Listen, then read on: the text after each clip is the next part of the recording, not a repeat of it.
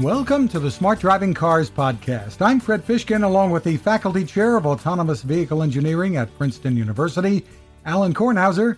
Hi, Alan. Good afternoon, Fred. Good afternoon. And joining us in this edition is Dr. Lance Elliott, who writes and teaches about artificial intelligence and autonomous vehicles and contributes to Forbes.com.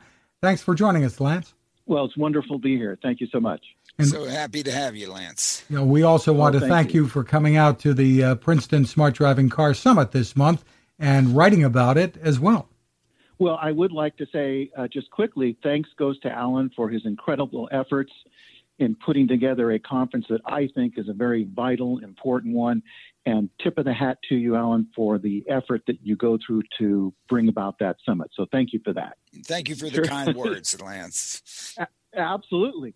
And the other part I wanted to mention is to emphasize to those listening that they should put on their calendars the dates of next year's summit, May 19th to the 21st, which will be the fourth annual event of this summit. And I think it's something well worth people putting on their calendar and coming out to attend. Thank you, Lance. I guess you're my new publicist. Whatever, Yes, we're going to try to put another one on. And look, I don't think that we will have solved all the problems by then. So I think we have plenty to do in the intervening year, and we'll have a lot of fun, hashing it out next year.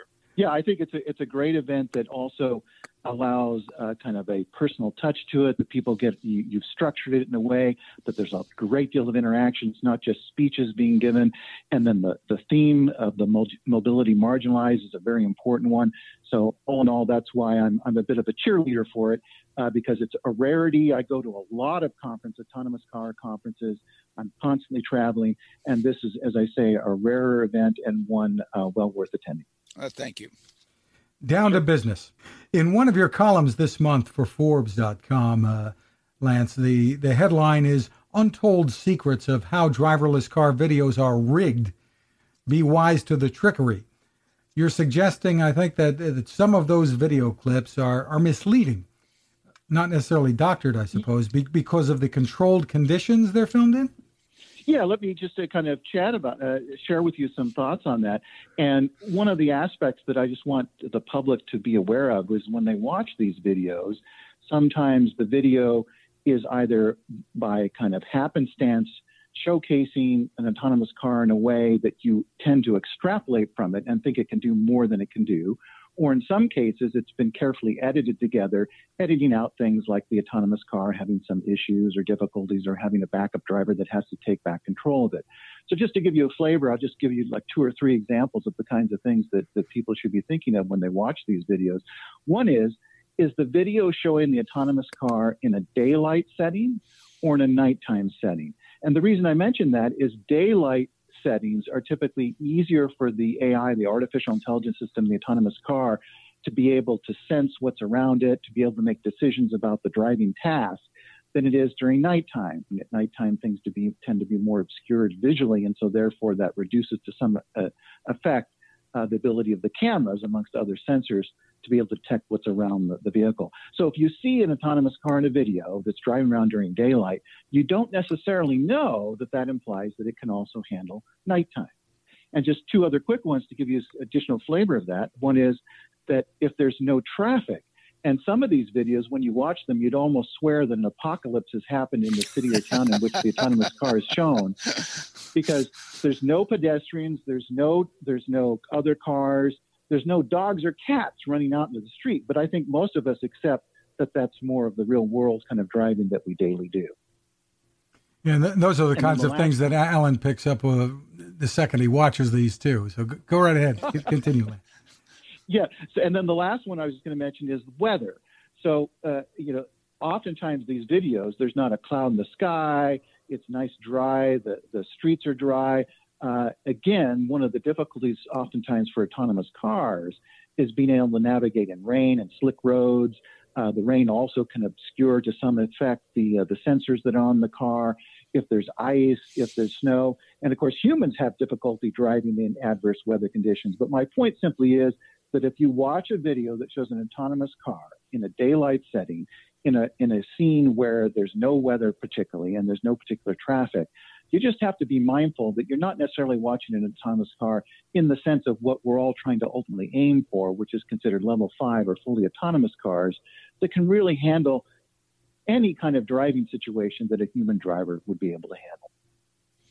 Yes, I think those are excellent points. I think that also we should try to present a situation that we are at the very beginning now. And that, in fact, if some people really do think that these things have to operate everywhere and in every situations, that's not going to happen anytime soon. But what we should be thinking about is to find the easy situations to do that provide that do begin to provide mobility. Let's do the easy pieces first. Let's do them very safely, and let's be very careful as we continue to expand the operational domain of these things, to make sure that, in fact, each step that we take in expanding that domain is one in which we are certain that safety will be ensured. And in certain situations, it happened even around here yesterday. We had a torrential downpour, and there were advisories to take shelter and to not drive.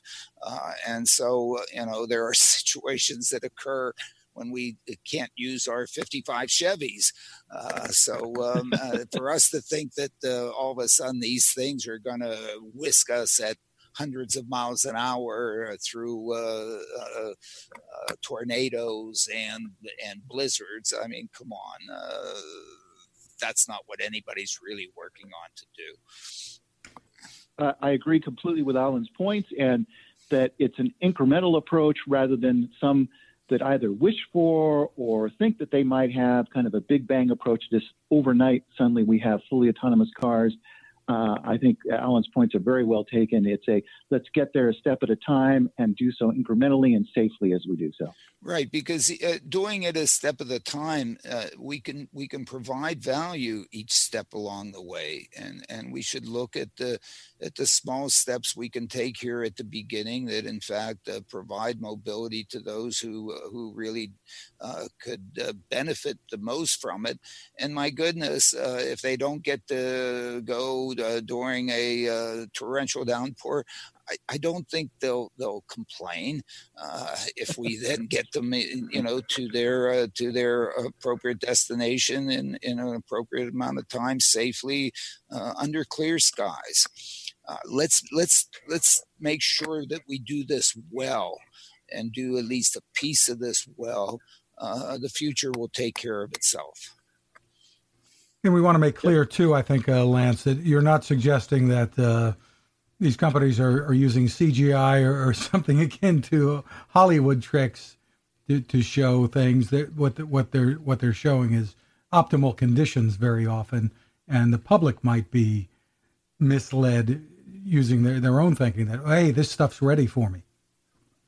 Yeah, I agree.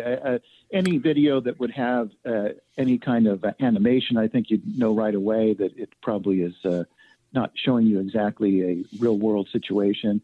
There are also some instances where they might do a concept car, for example, where they purposely have it in a closed track or something like that. And in that case, hopefully the video makes it clear, hey, this is not out in the real world. This is in a closed track or proving ground where we're just trying to try something out that may or may not make its way to the public roadways. Yeah, I think also if one looks at car commercials on TV, my goodness, is any car commercial on TV shot in normal traffic conditions? I think they're all on closed courses when they're doing donuts, putting up dust clouds in the desert and then running up the Great Wall and down riverbeds and I don't know, and then. I guess that's Madison Avenue gone off the deep end and trying to sell us a dream in our 55 Chevys. Absolutely. And one thing I I've often kind of brought up is it'll be interesting to see how marketing changes related to cars as we move towards autonomous cars, in the sense that most of the time when you see those kinds of ads, usually you see the driver in the car. It's either, let's say, an adult male or adult female, and the impression you get is, oh, how smart of them to be in this car. It kind of provides a glow to them as a person. They're proud of the car that they have. And some are wondering, well, what will Madison Avenue do once you're no longer driving the car and it's a driverless car? We're going to need a whole new set of madmen, and it's going to be the ultimate riding machine instead of the ultimate driving machine.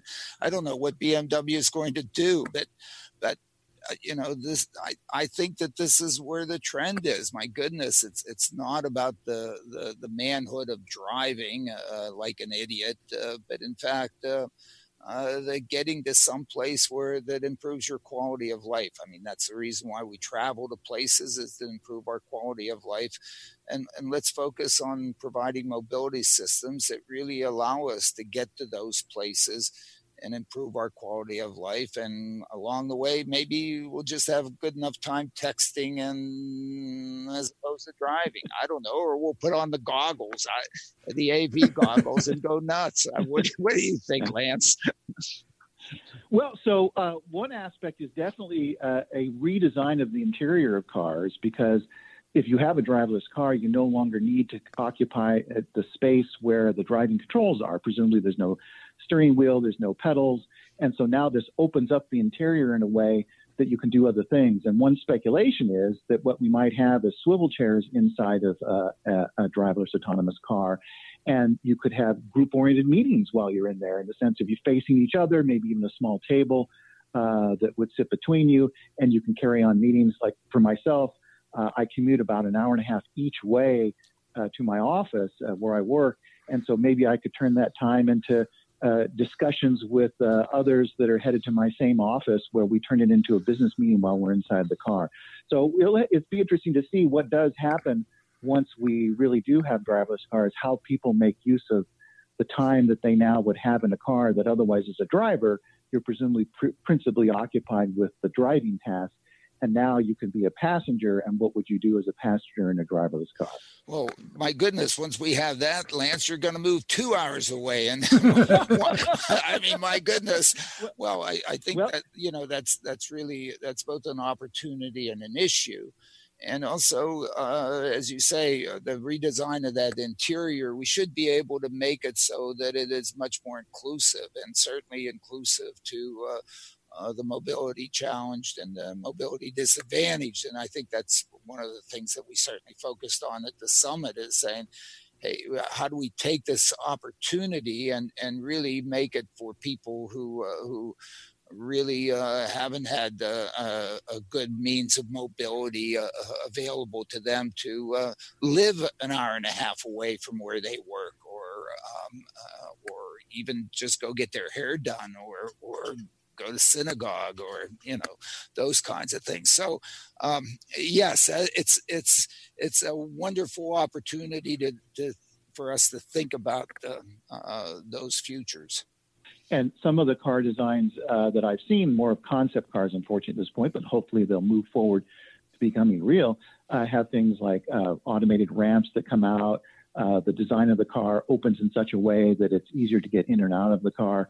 So those are the kinds of topics I know that were covered at the summit, and that, as I say, I think we need more focus on and more discussion, and make sure that the automakers and the tech firms understand an important point, which I know you've made and I've tried to make, which is it's better to get there now and figure out where you're going to be, rather than waiting until after the fact. And now all of a sudden you've gotten a design that's been developed, and you try to retrofit it, and the retrofit's going to be just a terrible effort to try to undertake, and will inhibit or dampen the potential for making these cars into something that really is mobile for all. Amen. And ride sharing should be kept in mind right from the start as well. Yep. We've got some news to get to this week. Waymo is bringing self-driving trucks back to Arizona for testing for the first time since 2017. Waymo says it will be testing with empty trucks and some with freight, not real stuff being delivered though, and they'll be using safety drivers. Yes. Okay. That's what they should do. Great. Arizona's a great place to do it. Big welcome sign out there by the state and the governor and so on to do that. And that's part of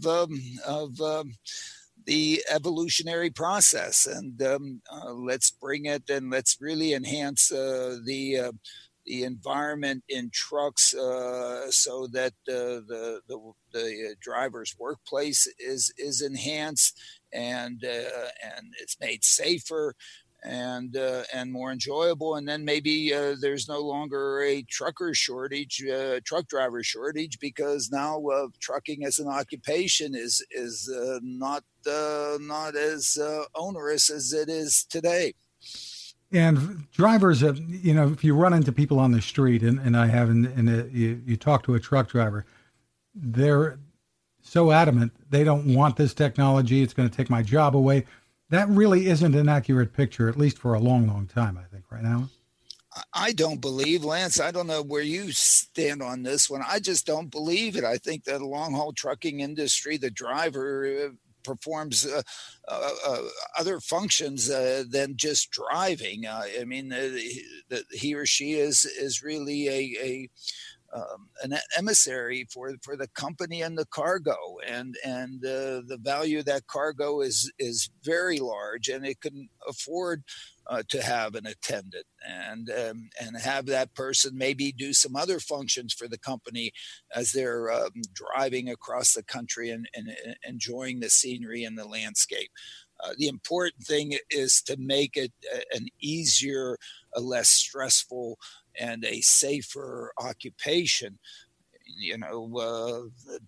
Being a driver is a more unsafe occupation than being a coal miner. So, my goodness, I think those employees need help, and the technology can do that. When it's going to get to a point that, in fact, there's no one on board from origin to destination, that's not going to happen anytime soon, and it's probably not even desirable to happen in the first place. I agree with you that it's not imminent somehow that human truck drivers, are going to be out of a job. And I think what we're probably going to see is that, to your point, to some extent, they shift in terms of the nature of their duties and become more of an ambassador related to the truck, more dealing with the loading and unloading of the truck and those kinds of activities, and still have them there as a driver, as a kind of backup to the technology. Now, some way down the road, and I'm talking a long time down the road, what some are predicting is that you may still have a human in that truck, but the human may no longer be a driver, in the sense of the requirements to be a truck driver, pretty hefty in a sense. So if you could get other labor that you didn't have to invest in or wasn't as costly as someone who could actually drive the truck, that you might still have labor in the truck who acts, again, in this other capacity, but no longer is needed as a backup driver. So the thinking seems to be it's unlikely for a very long time that there won't be some human presence in the truck, either the actual truck driver, the truck driver with added duties, who more is less so a truck driver, but still there as needed. And then finally, at some juncture where there's a human in the truck that performs these other duties and no longer has that truck driving skill. I absolutely agree. I think I've even made statements like, they could be customer service representatives. I think if you look at where customer service representatives tend to have their jobs in some cubicle and who knows where with no windows, can you imagine having a customer service job when you're just cruising down the open highway of America, down the interstates, and with all that beauty and I think it'd probably be a pretty nice job to have, and might pay more or less, or maybe if you're a coder, you can write code, or if you're on, I mean, you're going to have a pipe into that truck that is so big that you'll have certainly communications and everything else to be, hey, you might even be the CEO. So as you said, Lance, in your commute to work, you might get some work done. There's no reason that other than driving, and there's no reason why a motor carrier operator, truck driver couldn't be doing the same thing, providing value to the company in lots of other ways, as you mentioned. So I think that's a more viable future to look at than thinking that we're going to have driverless trucks going up and down the New Jersey Turnpike. I'm not going to see it. Alan, kind of. So I agree with those comments. And then there's something else I thought maybe to bring up on this topic, if you might find this of interest, which is one of the concerns right now about the self-driving trucks on these tryouts or trials that they're going to perform is the nature of the human car drivers that come near to or interact with those trucks. And let me explain what I'm talking about. In conventional autonomous cars, what we've already seen, for example, in Silicon Valley, is that many human car drivers recognize right away an autonomous car that's doing a tryout or trial. And what they do is they prank it. In other words, that autonomous car, for example, is going to, when it comes to a stop sign, if you're also at that same stop sign, it's going to come to a full and complete stop. You, on the other hand, can kind of prank it by just rolling up to the stop sign and not completely coming to a stop, and it will then cause that autonomous car, the way it's programmed, to come to a full stop. Well, what we're kind of concerned about is these self-driving trucks, you may have human drivers that either by intent or by happenstance cut in front of the truck, veer towards the truck. Maybe maybe they realize they see there's no human driver sitting in front of the steering wheel, and they think, oh, I'll see how good this truck is, putting everyone in obviously grave danger by doing so. But nonetheless, you get those wild human drivers. You never know what they might do. So that's one thing to be on the watch for, is that no matter how, in a sense, good they can potentially get that self-driving truck, is to deal with those wacky human drivers that might either by intent or by happenstance try to get in the way of the truck or cause the truck to have to do some maneuver that's just an unsafe maneuver. So I thought you might find that of interest. Yeah, yes, it is, and it's a real problem with our society and with people. I mean, people play games with trucks today. They cut them off and so on. You talk to any truck driver, and they have all these horror stories about how other drivers behave. And I guess the unfortunate comment one would like to make is just like to see one of these automated trucks just run them over and and put an end to it. That is kind of that. People are going to be in an uproar because I said that. But look, we as a society, one of the things that we're going to have to learn is we're going to have to learn to behave. Right now there's misbehavior that occurs without any of this automation. There's a road rage out there. There's people doing all kinds of whatever things and so on. And I guess, that's part of being human. Most unfortunately, we have to suck it up and accept that. It would be a much nicer world if all of us would just learn to behave and stop being jerks.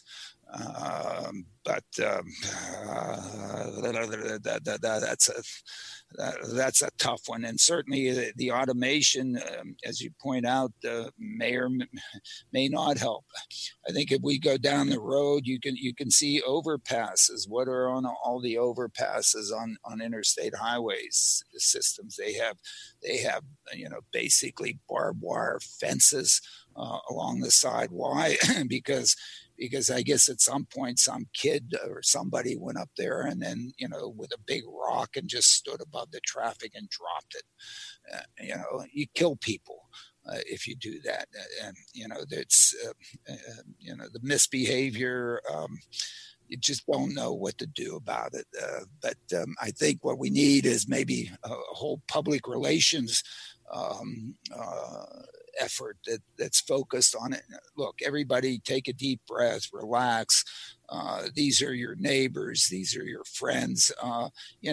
Behave appropriately and quit acting like a jerk. The professor has spoken. I don't know. I mean, what are you going to do? I mean, hey, it is a very difficult problem. Okay. Absolutely. It is a very difficult problem. Before we move on to the next thing, we should mention that Daimler is ramping up its self-driving truck efforts. They've launched a global autonomous group. The announcement came this week. So they're obviously, trucking is big business for Daimler, and they're obviously paying attention to this. Right, and they have been, and certainly, a few years ago they were sort of leading in terms of the development of the technology, with their Freightliner and their Daimler truck business, and again, I think if it's focused on improved safety, there's return on investment that's available to commercial trucking to pay for it, because in fact the cost of the technology is less than the reduction in the expected liability exposure that the safety increment of the technology provides. So I think every CEO of every trucking company, most of them are self-insured, must, or they should realize that in fact this investment makes money for them. It is a cash generator to put that technology in there, and I'm sure Daimler recognizes that that's the situation that exists, and therefore they're going to be able to sell more trucks for the reason of just the safety element of it. And then you put in the quality of life enhancement associated with the drivers that are driving those trucks, which are the CEO's employees. That's part of their family, and making that job. Can you imagine how stressful it must be to try to keep a truck between two white lines 10 hours a day, realizing that if you sort of, look away for even a short time, you die? My goodness, those folks need an enormous amount of help. I've said OSHA should be in there demanding that this technology be put into these trucks to improve the work environment in those trucks. And so when you look at it that way, there's a big business opportunity for Daimler and for Waymo and Google to not take the driver out of the truck, just improve the quality of life of the work environment in those trucks. What do you think, Lance? So, yeah, I agree with the comments and remarks that you've made. What I thought I might also kind of add to it, you might find this of some interest. So I always go to the Consumer Electronics Show, the CES show that takes place each year in January in Vegas. And over the years, the autonomous car side of things has grown and grown. This year in January, I did chat with the Daimler people. They had there a level 2 truck. That from Freightliner. And so I asked them, hey, well, when you're going to get to level 4, level 5, what are the plans for that? And I have to admit, they were kind of cagey at the time. I wasn't quite sure. I felt like maybe something was coming up, but I wasn't sure. So it was interesting to see this new announcement. And the other thing that I was very pleased about this announcement was the fact that earlier, I guess it was in March, where they had said that they were going to do an acquisition of Torque Robotics. And right. Torque Robotics, yeah, it's one of my kind of favorite companies in this space. Michael Fleming from Virginia Tech had also been involved in the DARPA activity. He put together a lot of really good talent. And to me, this all makes a lot of sense. The acquisition makes sense. It makes sense moving forward in the self-driving truck efforts. So this is a 2 thumbs up for me in terms of I think this has some great potential to it. I agree 100%. Yep. Moving on, some things from the newsletter, Alan. MIT is out with some research that casts doubt on whether self-driving vehicles will lead to profitability for companies like Uber and Lyft. Business Insider says specifically the findings based on data from San Francisco, that one market, point to a cost of between $1.58 and $6.01 per mile to operate autonomous vehicles with single occupants. We should underscore that. and that's a lot higher than the widely used 40 cents or less per mile estimate, higher than the cost for personal car ownership. Who knows? I don't know where I haven't followed up to see where they got their numbers. I don't know how it differs, whether there's no occupant, one occupant, or four occupants. The cost to operate is the cost to operate. The overhead associated with bringing in one more rider into the vehicle that's all Moore's Law-ish and internet. So that's essentially zero.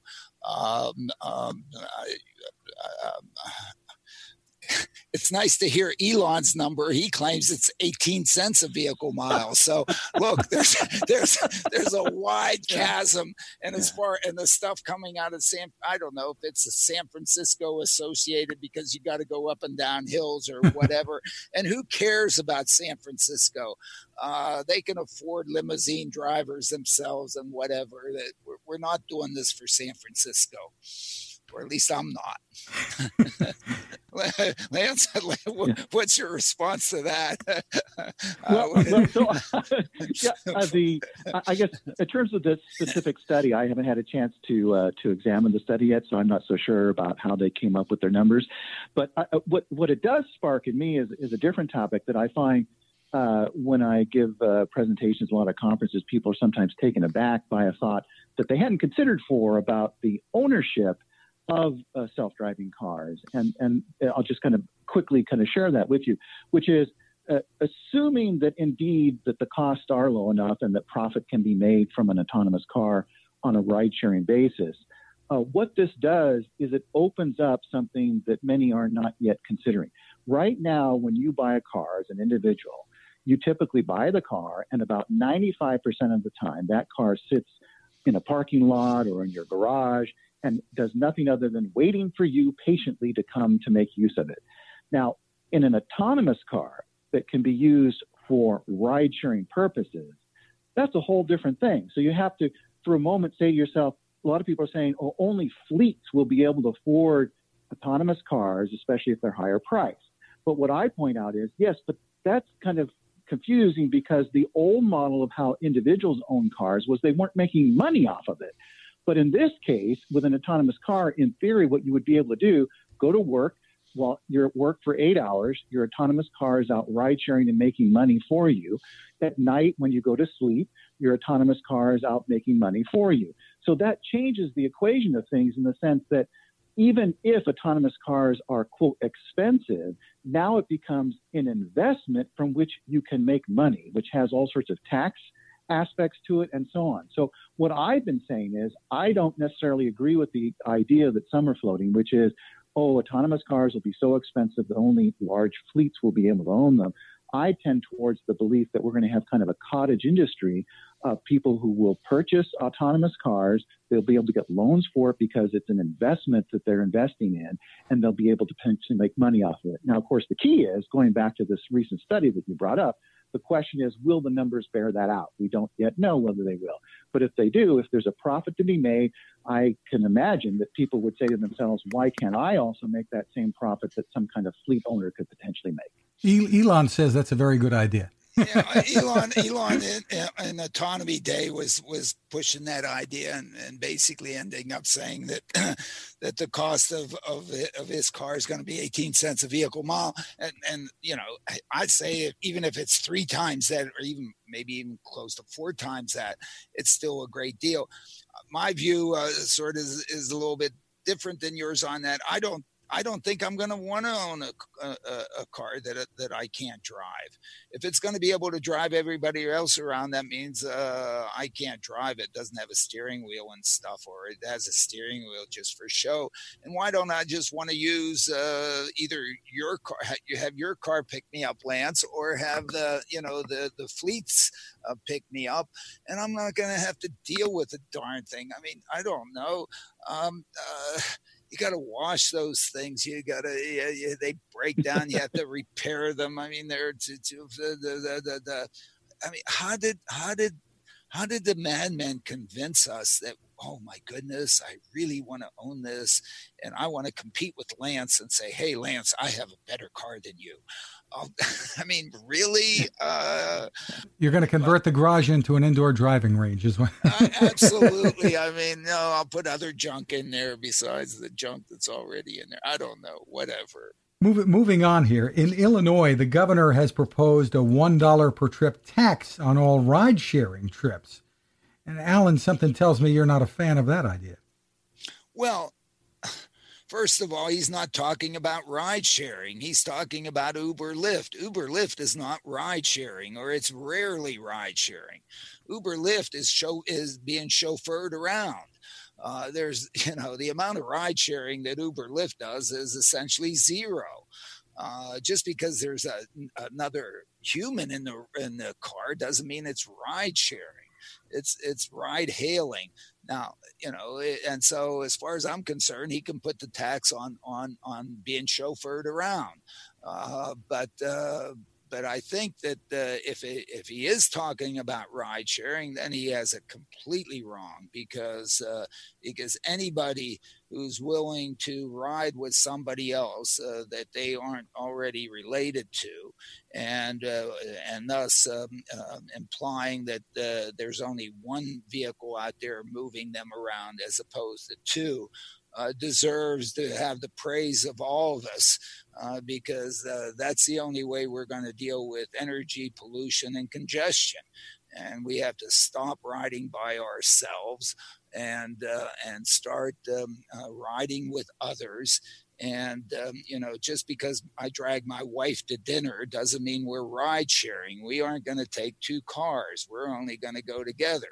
But if we go with a stranger or somebody that we don't know that would have otherwise taken a car, then we're taking a car out of the traffic stream, and that is a socially and societally valuable thing to do, and that should not be taxed. And if Chicago is going to tax that, well, then who would want to live in Chicago anyway? Well, let's see that we've crossed off San Francisco. We've crossed off Chicago. Let's see where else we can go.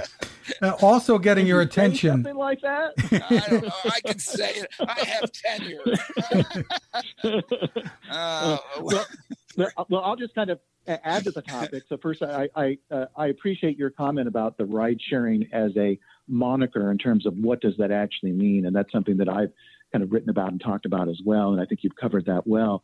I typically refer to autonomous cars rather than ride sharing. I sometimes refer to them as autonomous car for hire, to point out that it's not necessarily a sharing vehicle. It could be just a vehicle that you use on an individual basis rather than on a shared basis. But that does bring up something else that you might find of interest, which is in the autonomous car space, there are some states that have already kind of hinted at the idea of what many are calling the zombie car tax. And this is the idea that if it's a driverless vehicle, it's a zombie because it doesn't have a human in it. And so they call it a zombie car. And what they want to do is potentially apply a tax to the zombie cars that come into their particular jurisdiction, whether it's a city or a county or whatever it might be. As you can imagine, the argument in favor of this by those jurisdictions is, well, they should get a piece of the action of the use of these autonomous cars, and therefore use that money towards presumably infrastructure, which the autonomous car is making use of. The tech firms tend to say, hey, this is if you want to try to stop innovation, tax it. That's kind of the viewpoint that they take, which is let's not start throwing taxes onto something until at least as a minimum it's flourishing rather than at the start of it. So I thought you might find of interest at the zombie car tax that some are discussing, which kind of relates to this same topic. Well, then I'd say who wants to live in those communities? I mean, I use the elevator analogy all the time with respect to these things. Elevator is a zombie. It doesn't have a driver in it. But I always like to say that how much rent you think the floor of a tall building could generate if there weren't zombies there to provide the mobility. And so if these communities think that, in fact, they don't want any of these zombies, then maybe nobody's going to go to their community, and nobody's going to shop at the great infrastructure that they're built, and nobody's going to go to their libraries and their churches and their synagogues and whatever. And great. So, go ahead, tax it.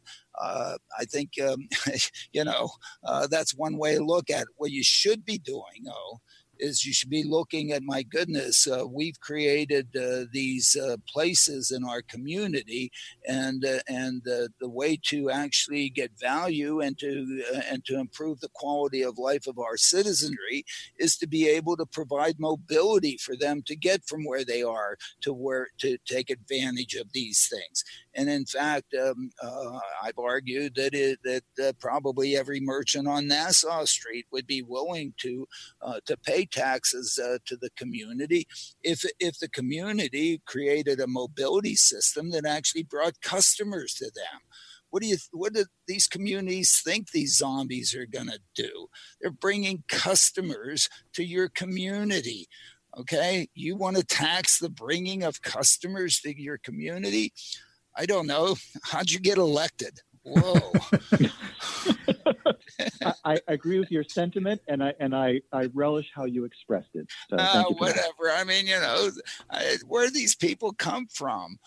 Well, the problem is that the society that we've created has been created in a way that it said, oh my goodness, it's up to the individual to basically roll his or her own to be able to get anywhere.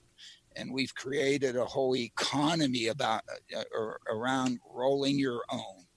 But when you actually look at it, the rolling your own here is really not very efficient, and it is enormously energy consuming. It's enormously polluting, and it causes enormous congestion. And now we might have an opportunity to have a system that, in fact, we can provide affordable mobility to everybody, and to organize it in a way such that it's shared, so that everybody can not take advantage of these opportunities that are created in our community. And I think if one thinks about smart cities or smart communities, this is a place to start thinking about smart cities and smart communities. And it's not just taxing them because there's a zombie, whatever. I don't know. Alan, in the newsletter, something else getting your attention was Man of Mobility and a report in Medium.com on its funding of Revel Transit, which is launching 1,000 mopeds for hire now in Brooklyn and Queens. They're calling this micro-mobility, and you better not get in the way, right? Well, I think, I love going to Bermuda and renting a moped and riding around Bermuda. And of course, when I was in college and so on, I couldn't afford a car. So I had a Lambretta, and that's how I got around. So, and I kind of think that I wouldn't mind actually using one. But I did put in the newsletter a couple of videos that people can look at as to if Brooklyn and Queens are transformed to Taipei, Bangkok, or some other East Asian cities. They better be careful what they wish for, because it's not pretty. And you were out with a special edition of the Smart Driving Car newsletter this week, highlighting the June edition of the Dispatcher. Michael Senna has lots of great information once again, including a 7-page detailed summary of the Princeton Smart Driving Car Summit. We have to thank Michael once again.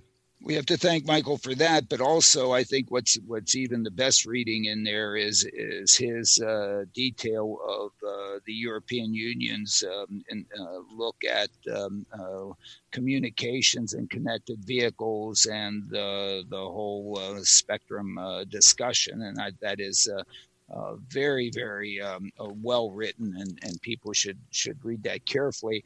as well as he has a number of enjoyable pieces in there that will bring smiles to everybody's face. So put that one out there for people to enjoy.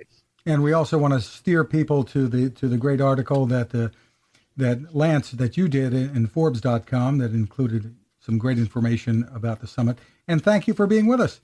Well, it was wonderful to join you in this discussion. It's great that you do these podcasts.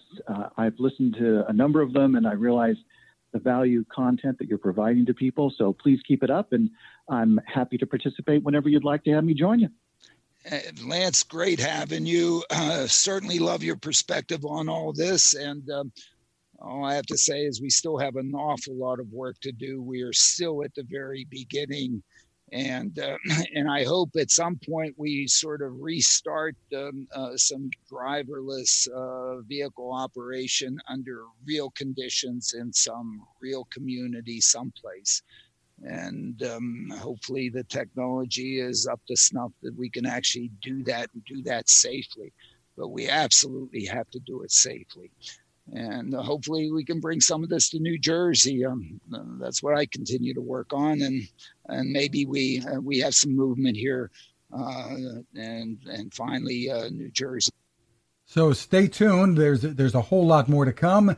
You can find us at smartdrivingcar.com, also on Anchor FM, Spotify, TuneIn, Apple, Google, Spreaker, SoundCloud, and more. Ask your smart speaker to play us too. You can find my tech reports at Techstination.com.